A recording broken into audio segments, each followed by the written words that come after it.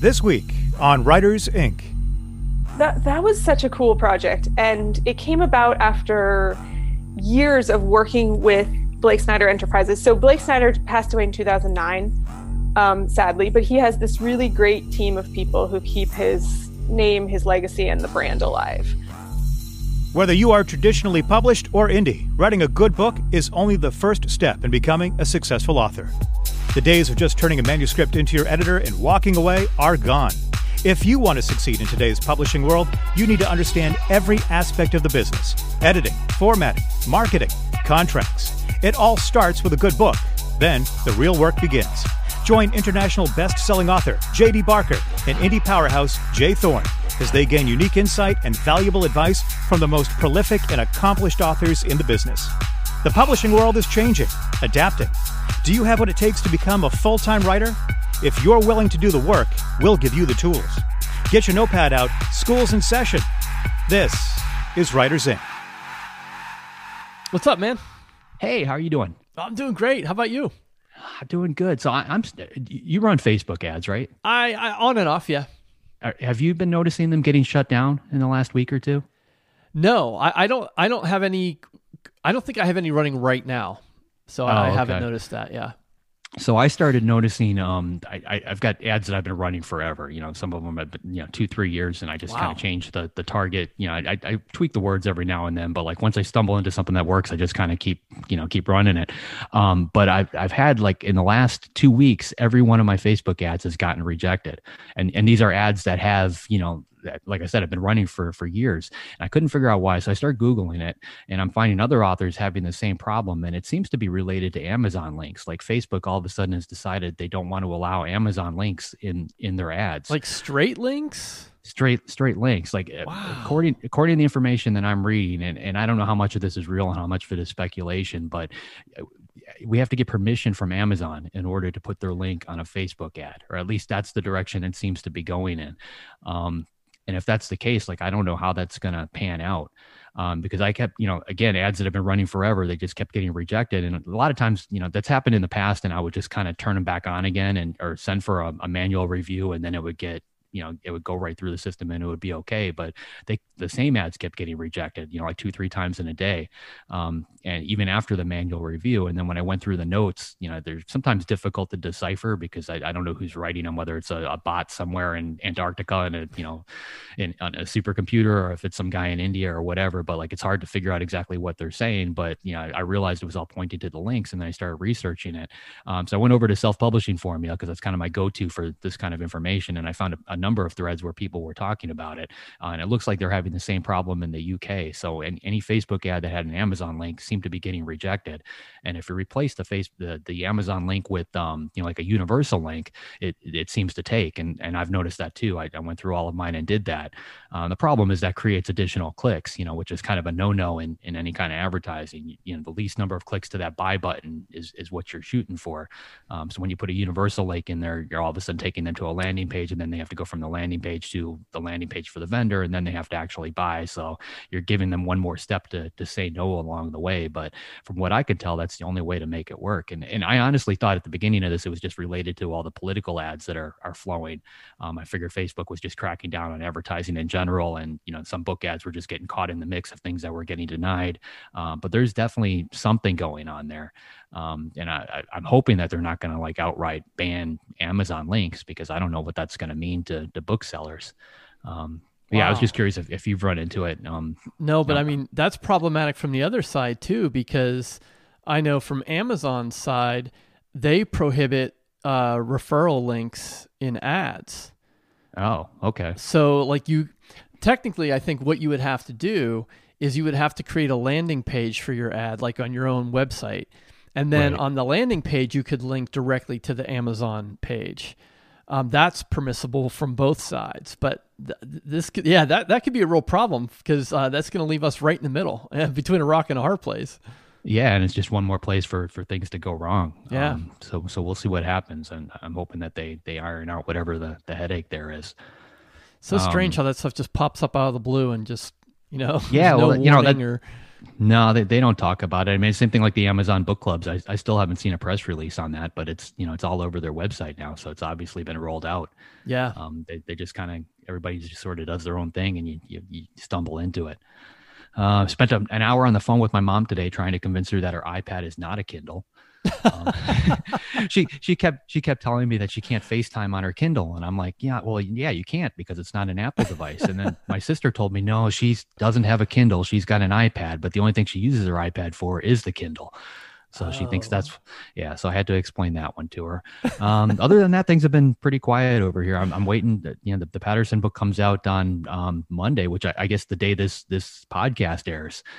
So like right now we're like 4 days away from launch. So I'm counting those days and hours and minutes and seconds, waiting to see what's going to happen there. What's your calendar look like for launch day? Are you going to work? Are you going to what are you going to do? I'm terrible. And I don't know if it's because of the ASPE thing or what, but like I work every day. Like I write on my birthday, I write on Christmas. It doesn't matter. Like it helps keep my head clear. So I'll be writing for sure. From a marketing standpoint, they don't have me doing a whole lot. It's not like a traditional release where I'm talking to, doing interviews and doing blog posts and, all these different things. For the most part, his machine is pretty self-reliant. So I've got a couple different talks that I've got to do, but it's nothing like if I'm putting out a book on my own, which honestly is a little bit refreshing because I'm just kind of sitting back waiting to see what happens. Yeah, I mean, you could kind of pull up the Amazon page and just keep hitting refresh to check the rank. I'm doing that far too often as it is right now. Because it's addictive, and then I'm trying to do the mental math there. Well, if it's ranked at 500 right now on a pre-order in the Amazon store, what does that mean for actual bookstores? And trying to because I've got my eye on that New York Times list, and Amazon sales alone aren't enough to get you there. Right. You can sell like a madman on Amazon, but if you're not at at multiple venues, they don't count you. Yeah. But Patterson obviously is. I mean, I know from my local bookstore, I think he said I've got like 1,200 books that I have to go down there and sign next week. So that's, and obviously that's people that are looking for signed editions. So he's probably got, a lot more than a typical bookstore would. But who knows? I'm waiting for the phone to ring with Jim saying, hey, we made the list and we're number what? I don't know what it could be. Or we might end up just missing the list by one. That's my typical luck. Like if the list ends at 15, then I'll hit it like number 17. We'll see. By this time next week, we'll know where that all played out. And you don't have to divulge anything, but I'm assuming that you have to wait for quarterly statements to get some idea of sales. I thought so. I mean, all the publishers are really different. From my own standpoint, like Random House has a really good system in place. They've got an author portal where you can log in and you can see data more or less like a couple days behind. Oh, okay. So like pre-order information and everything would be there. Other publishers, it's exactly like you said. For like HMH, HarperCollins, those guys, I've got to wait on quarterly statements. And those go to my agent. So by the time I get them, it's like 6 months in the rear. But from what Jim told me, he said that I'll probably get a phone call from him 2 or 3 days before it actually appears in the paper because he gets notified in advance that it's going to rank. So yeah, I'm just watching that. And speaking of him, I got to bug him about his flip property. Did you see the news on this? No. So he's got a house down in Palm Beach. He's right on the water there, and he had told me that he had bought a house next door to renovate, and he was gonna flip it. And this was a couple of years ago, so I just kind of put it out of my mind. Turns out the house he bought was John Lennon's old house, and John Lennon bought it for, if I remember right, I think $600,000 or $700,000, like back in the day. It just sold for $47 million was what it said in the news. So I'm curious on a couple counts here. I'm curious, who bought it, because it doesn't say in the press. And I want to ask him about that. And I'm wondering if you found any lost, Beatles tapes like hidden in the walls when they're knocking out the kitchen or something, because who knows what was inside that place. Wow. Yeah. So anyway, how are things with you? Yeah, back to the real world. Yeah, like my wife and I do flip properties. We don't do those kind of flip properties. No $47 million flips on our balance sheet right now. Yeah, good stuff. Yeah, my kids are back in school. It's a weird. My daughter's a freshman and my son's a senior in high school, and it's just It's weird on both ends, but selfishly, it's kind of nice. I kind of have the house to myself again because everyone's been here since like March. So did you get a choice in that? Like, did the school say you could send them back, or they could stay home and learn if you wanted to keep them home, or was it just one or the? Yeah, they attend a private school, and they had the option of going online or going to school. And I think at the high school level anyways, the overwhelming majority of the kids decided to go back in person, and they've seemed to be doing okay. Like they're holding up the protocols. They're being really serious about it, and fingers crossed. I mean, it'll be a different school year for sure, but they seem to be doing okay. Yeah, that's good, because I'd hate to see. I mean, going to school is a huge part of the experience, right? Like actually, hanging out with your friends and like that whole thing, and like to take that away, you don't get your high school years back, so like to lose a whole year of high school like that, like my niece, she graduated last year, and it was more or less a virtual graduation. Yeah. Like she's not going to get the chance to graduate high school ever. Like these things just kind of go away, so that makes me really sad. But it's nice to see some normalcy happening out there. Yeah, it's good. So things are on the up, I hope. Cool. All right. So who do we have on today? Today we have Jessica Brody on the show. Oh, Save the Cat. Okay. Yes. For people who don't know, Jessica took Blake Snyder's book on screenwriting and adapted it to novel writing. So I'm really looking forward to this conversation and talking to her about the Save the Cat methodology and how that works for writers now, and not just screenwriters. Yeah, that's one of my go-tos when I'm talking to mentor students or just people at writer. Anybody that's struggling to put a book together, if they need a little bit of help, Save the Cat is just huge. It's not necessarily an outline, but it gives you a roadmap, and it's the right formula. I can't wait to hear what she's got to say on this. Yeah. All right. So should we get to Jessica, and then we'll come back on the flip side? Yes, sir. Here she is, Jessica Brody. Do you mind if I start with a bowl of guacamole? I don't understand. Is that a phrase, or are you really going to eat some guacamole? I was going to see what your reaction was. Like, are you allergic through the internet, or is it just avocados in person? So you have actually been doing some research. I was like, okay, so it's really odd that he picked the one thing I'm allergic to start eating in front of me. Yes. So, you have to tell me a little bit about that. I've never heard of that. My mom has it too, so it's obviously genetic, but it's actually just, I'm told it's just an intolerance, because I'm not like, I wouldn't die if I ate it, or it doesn't, it just makes me really sick. So, and I can have like tiny bit, like, so my food can touch it. So you don't, I tell them at restaurants, I'm like, you don't have to clean it, the whole kitchen. It's not like a peanut allergy or anything, right? No. And it just, if I consume more than kind of like an ounce of it, then I'll just get sick. And my body just has to like work through it, and then I'm fine the next day. But it's pretty much wipes me out for the whole day. That is crazy. Do you have any other allergies? Mm-mm. Just avocado. Mm-hmm. Wow. I know. Well, okay. Such a bummer. I mean, there's worse things. If I'm going to be allergic to anything, I'm glad it's something I'm not like, I don't crave. It's not, I'd rather not be allergic to like gluten or chocolate or, something. Exactly. Yeah. Really dramatic. Yeah. I knew a woman once who was allergic to citrus, and I thought, wow, that is the most unique allergy I've heard of, but avocado's got to be pretty close. Yeah. Well, I have a friend who's allergic to balsamic vinegar. Wow. Yeah. But she can have grapes, which is what balsamic vinegar is made out of. Right. And she can have grape juice, and she can have wine, and all, just not balsamic vinegar. All right, so if we take avocado off the table and your friend's not coming over, so you're not serving grape juice for breakfast, do you have a daily routine? Like, do you have a morning routine, a daily routine, and if so, what does that look like? I do. I have a very strict daily routine. So this is where the real questions start, right? Because the avocado question. I'm going to keep you on your toes, Jessica. I've got some other ones. Just like a softball, easy one. Okay, I got more for you coming. Yeah, so I'm actually really strict about my routine. It's taken me years to perfect it and get it regimented. But my routine basically consists of, it's very easy. It's that I don't do anything except write in the morning. So when I wake up, the only things I will do before I write are things that are sort of designed to help me write better. So I will meditate. I will take a quick walk. I will kind of create like a journal for the day. Like, these are the things I want to get done today. I write a gratitude journal too. Just like everything to kind of get me into the right headspace.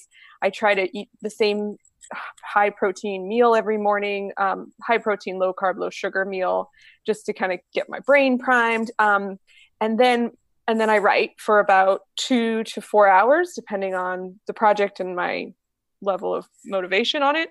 And then not until that box is checked, like having written, do I actually open an email or look at anything else. So my rule is, I always tell people, like, prioritize what's most important to you. So if email is the most important thing in your day, then fine, do that first. But I'm guessing that most people are not going to say email is their most important thing. They're going to say, like, it's my art, or it's my, business, or it's my book that I'm working on. So do that first and make sure you're putting all of your effort and your freshest brain towards that. Oh, I love that. I've almost the exact same morning ritual. Good. Yeah. What's your breakfast? I'm curious. Oh, it's changed. It's shifted a little over the years, but it's actually just a high protein smoothie, and I make it with a full fat yogurt, spinach, orange juice, blueberries, and bananas. That's it. Like, just a little bit of orange juice, just to cut the spinach. And it's a protein powder that's mixed in there. Nope. Then. Oh no! I did protein powder for years, and I don't know why I just decided to switch it up. I use the yogurt for the protein, so I get 20 to 25 grams of protein just from my yogurt. Excellent. I use Icelandic yogurt. This is my new secret. I used to use Greek, and I found Icelandic has even more protein. That's not what the podcast is about. It's not about avocados and Icelandic yogurt, but But it is about writing, and it is about getting your head in the right place, right? Yes. I mean, and I know, like, the no sugar, low carb, almost, it transformed my brain. Like, yes. I'm almost saddened to say that in my late 40s, I discovered the effect that sugar had on me and my creativity. So that kind of stuff does matter, don't you think? It absolutely does. I don't do any really very little processed sugar in my diet at all. But I feel like a lot of people, they turn to pastries or muffins or cereal in the morning, and it can give you like a nice quick boost, but it doesn't sustain you for the whole writing time. So I find that something high fat and high protein is really the way to go. You like walnuts? I like nuts in general. Yeah. Yeah. Walnuts are good in the morning too. High fat and protein. So excellent. I know too that you have done extensive speaking in schools, and I would love to know, like, where that started and how that happened, and how that sort of become part of your brand or your identity. I do a lot of school visits, mostly middle schools and high schools. It started sort of by accident. Once I started writing, because I actually wrote women's fiction to begin with, so adult fiction first, before I transitioned to teens, writing for teens. I only had 2 like general fiction novels out, but my high school that I went to, they were like, "Wow, you published a book! No one from our school's ever done that. Will you come talk to the kids?" And I was like, "Oh God, what do I say to these kids? Like, you can do it." So I sort of forced myself to sit down and create a presentation for them that I hoped would be inspiring and interesting. And it went over really well. And I found that I really enjoyed talking to that age group. I wasn't even writing for that age group yet. And then when I did transition into writing for teens, it was sort of a natural thing to start doing. And I had connected with a bookstore in Arizona who said, "Hey, do you want to come out and do school visits for us?" And again, I was like, "Oh, okay, this is a thing. People go into schools." And so I beefed up my presentation again. I revamped it, and I started doing these school visits, and they were getting really good feedback. And so I just kept doing them. And I found that I sold a lot of books at the school visits too, which was also, inspiring for me to go in, because I was like, well, here I have this captive audience of my readers. And if I can get them to pick up one of my books, then, I'm creating a reader who might not already have been a reader. And, 2, I'm introducing them to my stuff as well. But the one thing that I did find, which I think is the most motivating and inspiring to me, is the amount of kids who do end up reading my book, and then their teacher or them or their parent will reach out to me later and say, "I wasn't a reader or my kid wasn't a reader until you came into the school. And that's so important to me because I wasn't a reader at that age. People are surprised to hear that I didn't grow up as a bookworm. That what came later. So I was actually a really reluctant reader in middle school and high school. So I kind of like to think that maybe if like an author had come in and she showed dorky pictures of herself when she was a kid, like I do, and she was just kind of down to earth and just said, here's what my book's about, and maybe I would have actually picked it up, and who knows, I might have become a reader earlier. So I like to think that that's also sort of contributing to the grand problem of literacy and losing readers to other things in our world. Yeah, certainly. And I would have to think that there's a strong connection or corollary between schools and libraries. So are you doing library talks, or librarians coming up to you at these school talks and asking for you to do something at their branches or anything like that? Well, most of the time when you speak in a school, you are going to speak in the library of the school, and you're usually it's usually coordinated by the librarian of the school. I do more school visits than I do library visits. I have done library visits. I'm not contacted as much by librarians as I am by public librarians as I am by school librarians. Okay, that makes sense. Yeah. I guess it's the author visit day, and that's almost always coordinated by the school librarian. Yeah. And are they finding out about you from your website, from your books, from other schools? Any idea? There's a lot of ways that you can find authors to visit your schools. For your local independent bookstore probably does school visits. So that's usually who I do it through, is through a local indie bookstore, because they'll have the connections with the schools and the authors, and they also come in and sell the books. So it's sort of a win-win for everyone. And then the other ways is like I have a contact form on my website, so sometimes people will fill that out, or sometimes people will get my name from another school. But lots of different ways. Excellent. So what came first, the school visit or the online courses in Writing Mastery Academy? Oh, the school visits. It was sort of my my foray into public speaking. I was actually a public speaker in high school. I was on the competitive speech and debate team. So it's something that comes second nature to me. I'm not afraid of getting up and speaking in front of people, which is a plus when it comes to having to do it. So I started doing, the school visits. And then a lot of schools will ask me, like I have sort of a standard presentation that I give about how I became a writer. But then a lot of schools will ask me to do like a writing workshop or something like that. And so that's when I started to put together workshops. And then I actually was asked by my local library back in Colorado before I moved away from Colorado. I was asked to give a series of writing workshops at the public library. And that forced me again to kind of look at my process and look at the way I do things and start to develop courses for how to break all those skills down. From there, I started coming up with courses like how to develop blockbuster ideas and how to become more productive in your writing. And that's how I ended up creating online courses based on those same topics. And now my course catalog has grown to, I think, 7 courses. And then we just recently launched Writing Mastery Academy, which is an online writing school where you get access to all those courses.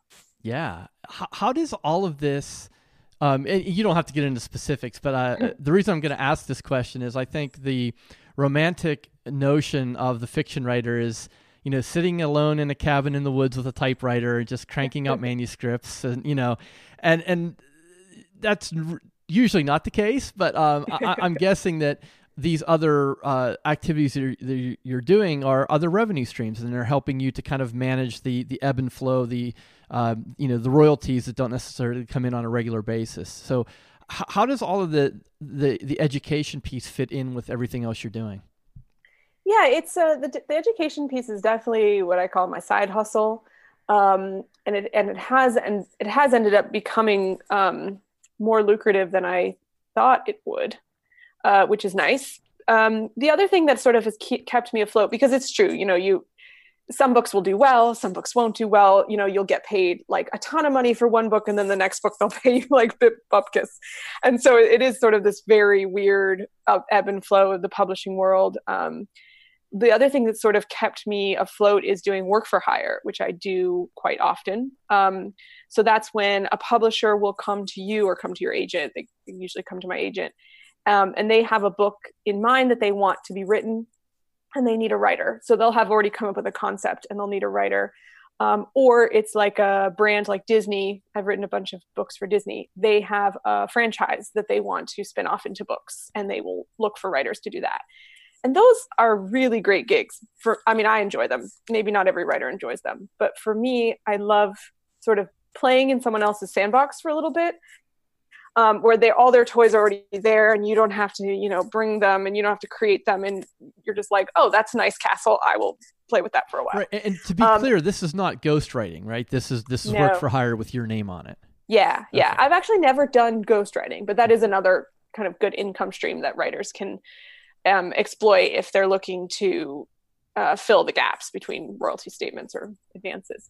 But not that I wouldn't ghostwrite, I've just never been asked to ghostwrite. So yeah, these ones all have my name on them. But yeah, they're really fun because you get to make some decisions, but not all of them. And that takes some of the stress off. Like when things go wrong in a work for hire, you just call up the editor and go, this isn't working. And then you have someone to kind of talk it through with, versus when things go wrong in your own world, you're sort of on your own and you have to figure it out for yourself. Yeah. Do you feel any sort of added pressure writing in these other worlds? Yeah, you could look at it that way. There's definitely pressure writing, I think, in the Disney world. But, Disney's they know exactly what they want. So if you write something that doesn't fit, or it doesn't jive with them, or it conflicts with something else in one of their other mediums, they'll tell you and you'll fix it. Like it's really not that big a deal. Like, I would put things in, I wrote a series for the Descendants franchise, and I would put something in, and my editor would come back and say, the powers that be, whoever's above her head, don't like this line, or they don't want you to mention that or something. And I'll say, all right, and I'll just delete it. And because it's sort of, I think the secret to writing for hire is you really do have to distance yourself from it. You have to own it to the point where you care about it enough to do something good, but you can't own it to the point where you feel in control of it, because you're never in control of it. So you have to kind of create that distance for yourself to keep yourself sane. That's a good distinction.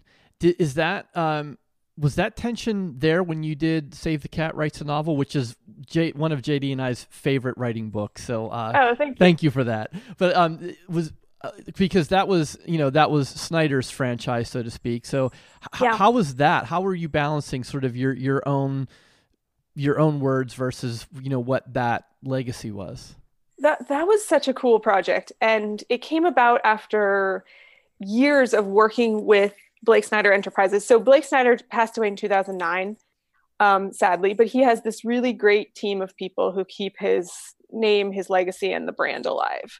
And I've been working with them for years, doing blog posts, teaching courses, because I was sort of one of the early people to be using his screenwriting book to write novels, because in case you don't know, Save the Cat is a screenwriting plotting method. And, or that's what the book was about, is teaching screenwriters how to use this method. And then I figured out pretty quickly, along with other novelists as well, that you could apply it to novels. It just takes some tweaking. And so once I sort of started to do that and to be public about doing that, that's when they found me and reached out and had me start working with them on different projects. So it was about, 6-7 years into our relationship together that we both kind of went, we should write a book, right? And it was a very consensual, everybody's on board kind of moment. It was really kind of cool. And they've been really great. They've just sort of given me full reign. I think they know I have so much respect for what Blake has done, and I owe my whole career to him. They know I'm not just going to start, going and changing stuff, being like, I don't like the name of this beat, I'm just going to rename it. Right.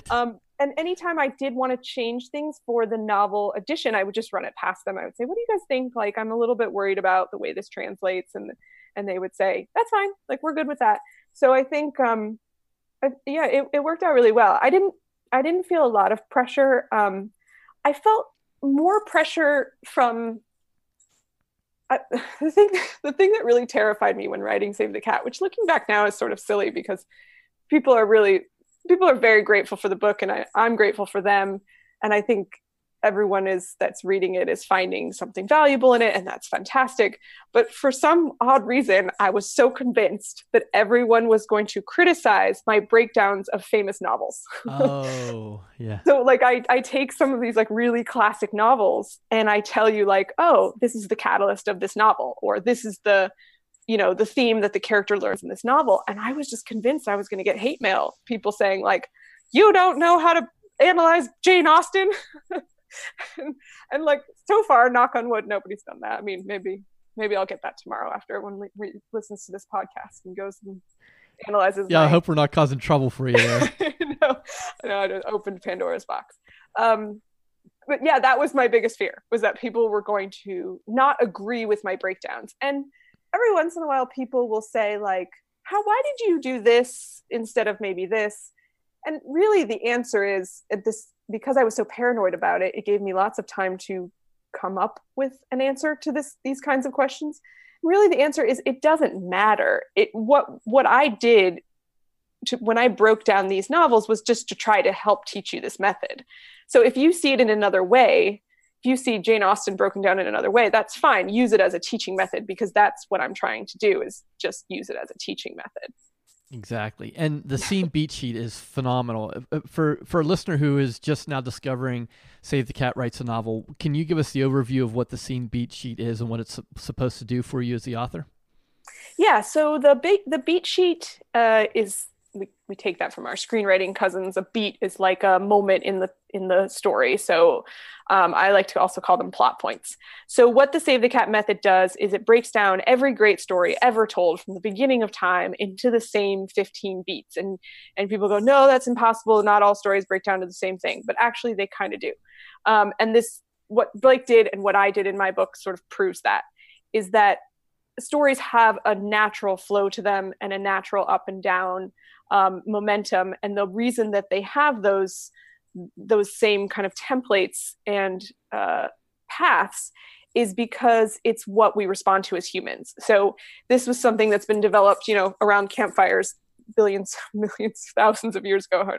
I'm not an archaeologist or anthropologist. See, I'm not even an archaeologist or an anthropologist. I don't even know the right word.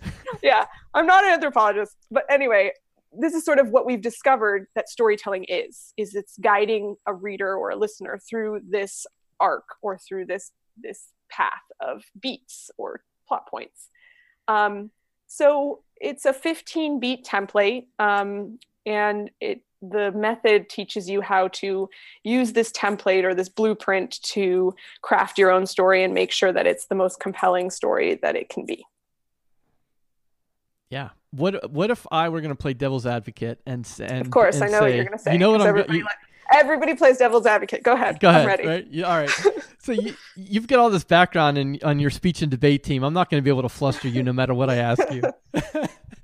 I'm an artist. I'm so creative. I've got this unique story. I can't possibly lock it into this formula. Yeah. Right? I mean, that is what everyone says. Yeah. Not everyone. A lot of people will say that, or they'll say, I don't want my story to be formulaic. And it's kind of like, well, it depends on what your definition of formulaic is. I think a formulaic has like a very negative connotation, but what I sort of do with Save the Cat Writes a Novel is, because I break down so many different novels from different time periods to show you how this works. It's like saying that Stephen King is formulaic and Jane Austen is formulaic and Agatha Christie is formulaic and Charles Dickens is formulaic, because all the classics fit into this template. So, I pretty much can take any novel and I can show you where those 15 beats are. And I mean, any novel that has actually, been successful. Like, you could write a pile of stuff that is not an actual story. It's really just kind of codifying what a story is and then helping people find that code within their own creative idea. So I kind of like to say that it's like human beings, right? We look so different from the outside. Like we have different color skin and hair and eyes and hair texture and all of that and shapes. But underneath, we actually, the hand bone is connected to the wrist bone and the wrist bone is connected to the arm bone. We have the same skeleton because if we didn't, we wouldn't be human. So we would be a different shape. So the story is sort of the same. And this is kind of the skeleton that is holding the story up. And yes, we are all completely different and we write completely different stories, but we have to have that structure within that holds it up. Well said. You silenced the devil's advocate. Okay. Well, there'll be more, I'm sure. You've had some great successes on your own in the fiction world. I was wondering if you have any updates or anything you could tell us about some of your film options that are on the table. Oh, the film options. So we've had a couple. A lot of my books have been optioned for film. Some that I'm able to talk about, some I'm not able to talk about yet, but hopefully news coming soon. Hollywood is a place that I'm still trying to wrap my head around. There's a couple books that are currently under active option, and that's 52 Reasons to Hate My Father and the Unremembered Trilogy. And the producers are working on them. There's a script for 52 Reasons to Hate My Father. I've not read it yet, but there is a script. And actually, I've heard there might be a revision to that script coming very soon. So, I mean, they keep me up to date. It's just a slow process. It's frustrating, for someone who can write a novel in 3 months. It's frustrating that they can't make a movie in 3 months because I just don't understand that. So, but yeah, there's movement. We just don't see the end line quite yet. Are you anticipating any type of formal involvement in any of these deals, or are you just sort of as an advisor? How's that? I don't have any formal involvement in the script or the story, the development, but my contract does allow me a cameo appearance. Good for you. If I want one, it says that I am entitled to one. You could play the guest anthropologist, yeah. Right? Who says billions of years ago when we sat around campfires. Yes, I could. I've been thinking very hard about what I would like to play. I mean, I'm really, really good at shopping in the supermarket. Not for clothes, but like food shopping. Yes. I'm so good at like reading labels and, comparing things. And this one has more fat. So I'm thinking any scene that takes place in a supermarket, just put me on one of the aisles and I'll be right at home. You could be Watermelon Lady number 4. That's right. Because Watermelon Lady number 3 was taken. I don't know why there would be 4 Watermelon Ladies in any scene, but you never know. We could fight over the watermelon. Yes, there you go. Perfect. Yeah. All right, I got a few more questions for you. Okay. This next one's really super serious. If you could go back in time and switch places with one Spice Girl, which one would it be? You really have done your homework. From the guacamole question to the Spice Girl question. I don't know what you're talking about. I've never listened to the Spice Girls. I don't know anything about Scary. I know nothing. Well, that's a tough one because they all sort of, when you look back at them now, they all have things going on that I don't know. Maybe Baby Spice. She seems to be kind of just like even keel, like no drama. She, Sporty Spice, because then that would mean I would probably still be really in good shape at this point. Yeah, well, I don't know. You'd have to go back in time, so I don't know. We'd have to check the rules on that. I don't know if that would count or not. But Baby's safe. I mean, she's kind of playful too, right? Yeah, she seems pretty safe. All right. So this is a great question we love to ask all the guests, and none of us have a crystal ball, but where do you think the publishing industry is headed in general? Oh man, it's okay. So you gave me the Spice Girl question as a build your confidence for that. Yeah, one. Yeah, exactly. The publishing industry. Well, it obviously changes a lot. It's changing a lot. It's always changing.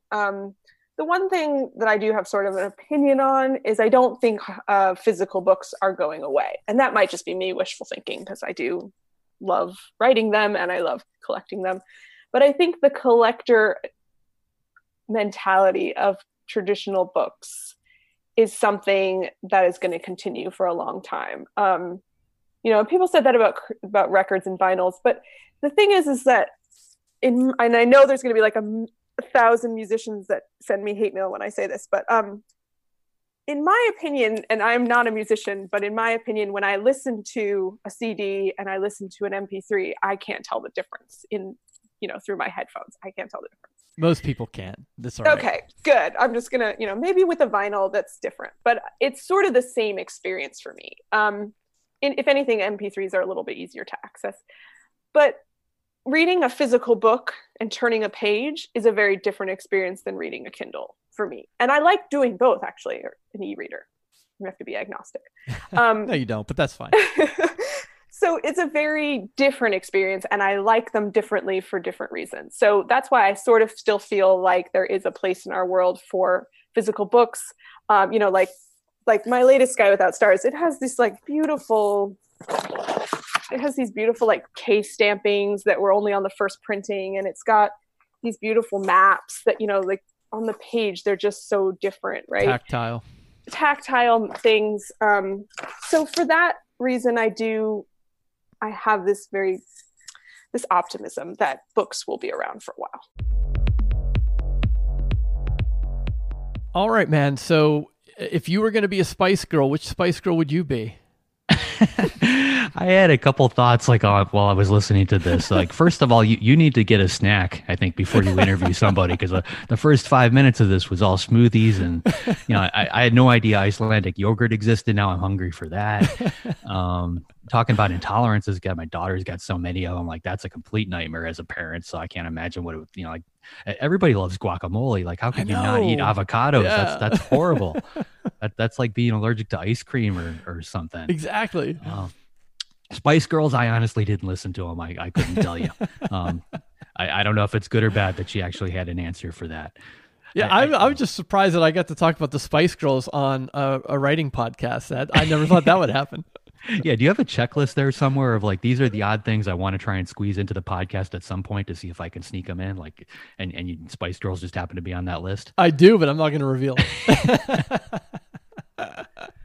Well, she's obviously a very smart entrepreneur, from the author standpoint. I mean, she's doing a lot of different things, but she's got it very organized. I mean, Save the Cat is how I got to know who she was, but it looks like she's been out there for a while. I mean, like, from an advice standpoint, where she said prioritize what's important to you and just do that first every day. I mean, I don't know how many different times I've repeated that to other people.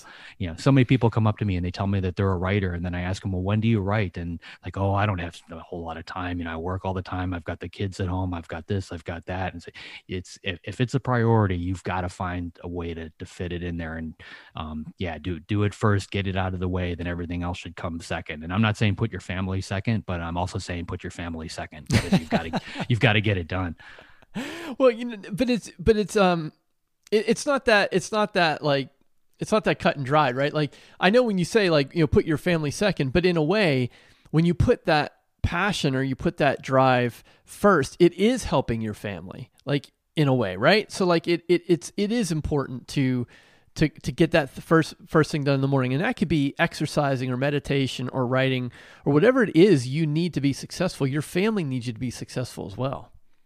Yeah, I mean, we've talked about this before. Every author that I know that's successful in working as an author, they've got the support system in place, and it usually starts with the spouse and with the family. My first wife didn't understand why I locked myself in my office for hours of the day and wrote, and that's why she's my first wife. Stephen King's wife, pulled Carrie out of the garbage can. There's so many different stories like that. Like, it's not one of those things you can really do on your own, and it doesn't necessarily mean that your spouse is in in there, reading your pages for you. What it really means is they're part of that support system. They're willing to help juggle the kids, help juggle the home life in order to give you those couple of hours each day to lock yourself in that room and churn out some pages. That's just as important as actually writing the pages themselves, and sometimes more important, because it's almost like having a buddy to go to the gym with. Like if you just go to the gym by yourself every day, you might go 3 days out of the week or so. But if you've got somebody that you work out with, the days that you don't want to go, that person is pushing you to go. And I think having a supportive spouse is very similar to that. There's days you're not going to want to write, but your spouse is going to help you make that time and kind of egg you on. And I think those kind of things are all very important to help you succeed. Yeah, absolutely. I think the other thing that really struck me in the conversation is, I was kind of setting her up. I know the response to this, but I'd like to hear your take on it too. This idea that, well, I don't write to a recipe. I'm a creative. I'm going to create this original story. I don't want to Save the Cat story beats. It's just locking me in. I can't write that way. How do you respond to that? Yeah, so it's a fine line, I think, because I know a lot of authors that work with a very detailed outline. And honestly, I think when I read those books, I can feel the structure being there. And I think it takes a little something away from the book. But at the same time, like every book fits this particular formula, the Save the Cat, the story beat formula. And if you read that book, at the end, she's got probably a dozen different famous stories that she breaks down into those categories. And there's a reason for that. Like those story beats are important. The 3-act structure is important. The climax of the story needs to fall in a certain way, and it's not necessarily formulaic to the point where you're putting creating an outline. But I think what ends up happening, like in my case, like I didn't study any of this stuff prior to starting to write fiction, but I read like a fiend. Like I grew up without a television in the house. So I was reading from, my earliest memories until today. I read a couple books a week. So even though I didn't read books on craft and I didn't study, these different structures, my brain still picked up on these different structures because they exist in virtually every successful book that I've ever read. So I understand, how pacing works. I understand the story is supposed to do this at a certain point. This kind of twist should happen here. Like these things just feel very natural to me as I write. Not everybody has that. So, if you find that you're writing a book or you're trying to write a book and you just feel like you're sitting down every day and you're getting the words done, but the story's not going anywhere. As a book doctor back in the day, I had so many novels that people dropped on me that were like 300,000 words. And, it was just this meandering tale that, it just never ended. And I think having those story beats and understanding that structure, that's what keeps that kind of thing from happening. So when I run into somebody that is, capable of writing a story, but doesn't understand the full structure, this is the first book that I hand to them. Yeah, and I agree with you, and I don't even think it's a question of pantsing or plotting. I think it's when you have a workable draft, do you have structure in it? So whether you create that structure ahead of time or you revise to it later, I think the idea is that no matter how you get there, there are these beats that are sort of universal. And if you turn your back on that, like she said, you can write a pile of words and it doesn't necessarily mean it's a story. So whether you're plotting it out ahead of time or you're just going for it before it hits publication, you kind of have to check to make sure you're hitting those mileposts along the way. Yeah, every successful author knows where those mileposts are. I can, Stephen King is a famous pantser, but I can guarantee when he's at a certain point in the novel, he knows that, it's time to put the accelerator to the floor. It's time to start wrapping up some of these threads, and it's time to take the story to the finish line. And, those are thoughts that are flying through his head, a little beyond the halfway point in the book. Like he knows because he's done it so many times. And if you've read enough, then you've seen it enough times and you can do it. So we all understand that structure. It's just, it's just a different way of communicating it, I guess. Yeah, for sure. It was great talking to Jessica, like you said, really intelligent, and she's doing great things in the community, going in and talking to schools and teaching kids how to become storytellers. Just really phenomenal. It was a real pleasure to talk to her. Yeah. Have you ever done that? Have you ever talked to a school? I have. Yeah, I've done library talks and school talks, and it's fun. Kids are a blast. They are, but honest for me, it's probably the most nerve wracking. Like I could sit down with a room full of adults without any problem, but sitting down with like high school kids and talking about being a writer, that's tough. And like I've done elementary school talks too. Like in Pittsburgh, one of my very first ones was for an elementary school, and these kids were like maybe 10 years old, and the only book I had out at the time was Forsaken, which is a very adult book. Yeah. And like trying to figure out what to tell these kids is, it's a difficult thing. But like like she said, I wish my school had brought in an author back in the day and had them explain, the fact that you can make a living at this, and just like, because that just didn't happen, at least not in my world. And so I get out there and do it as much as I possibly can. And the other thing that she brought up that we don't talk about a whole lot are these work for hire projects, and there's a lot of them out there. Different TV shows, quite a few of them. If you can get through the door, you can write for Star Trek, you can write for Star Wars, you can write for Marvel, you can write all these different franchises. They've got tie-in books, and it's very lucrative to be able to get in there, and it's great that you can actually put your own name on the cover. So it's a nice way for an author that's trying to make their build up their own following to bring in some money, to basically be able to write full time. So if you can juggle a work for hire project along with writing your own novel, sometimes that's the way to get you as the author to the finish line. Yeah, agree, and then you get that professional experience along with it. Yeah, absolutely. Yeah, cool. All right, so who do we got up next week? Next week, we've got Tosca Lee. Do you know Tosca at all? I don't know her personally, but I know of her. Okay, yeah. So Tosca was, she was actually the second person to give me a blurb. I reached out to a number of New York Times authors at the time and trying to get one, and she was kind enough to give me one. And I had known her because she had written a book called Demon, a Memoir, which is a really cool book. I mean, it's a memoir told from a demon's point of view.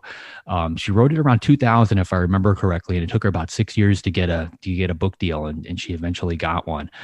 She's got some crazy stories there. She's a former Miss Nebraska, which not a whole lot of authors can claim. And she lives on a farm now out in the middle of nowhere, just churning out her books. But a fascinating person. She tries to get to Thriller Fest whenever she can. A lot of fun to talk to. Yeah, it should be a great interview. Definitely looking forward to it. Yes, sir. All right. Well, to our listeners, we appreciate your support. And if you like what you're hearing, please tell a friend or consider leaving us a review on iTunes. Until next time, have a great week of writing.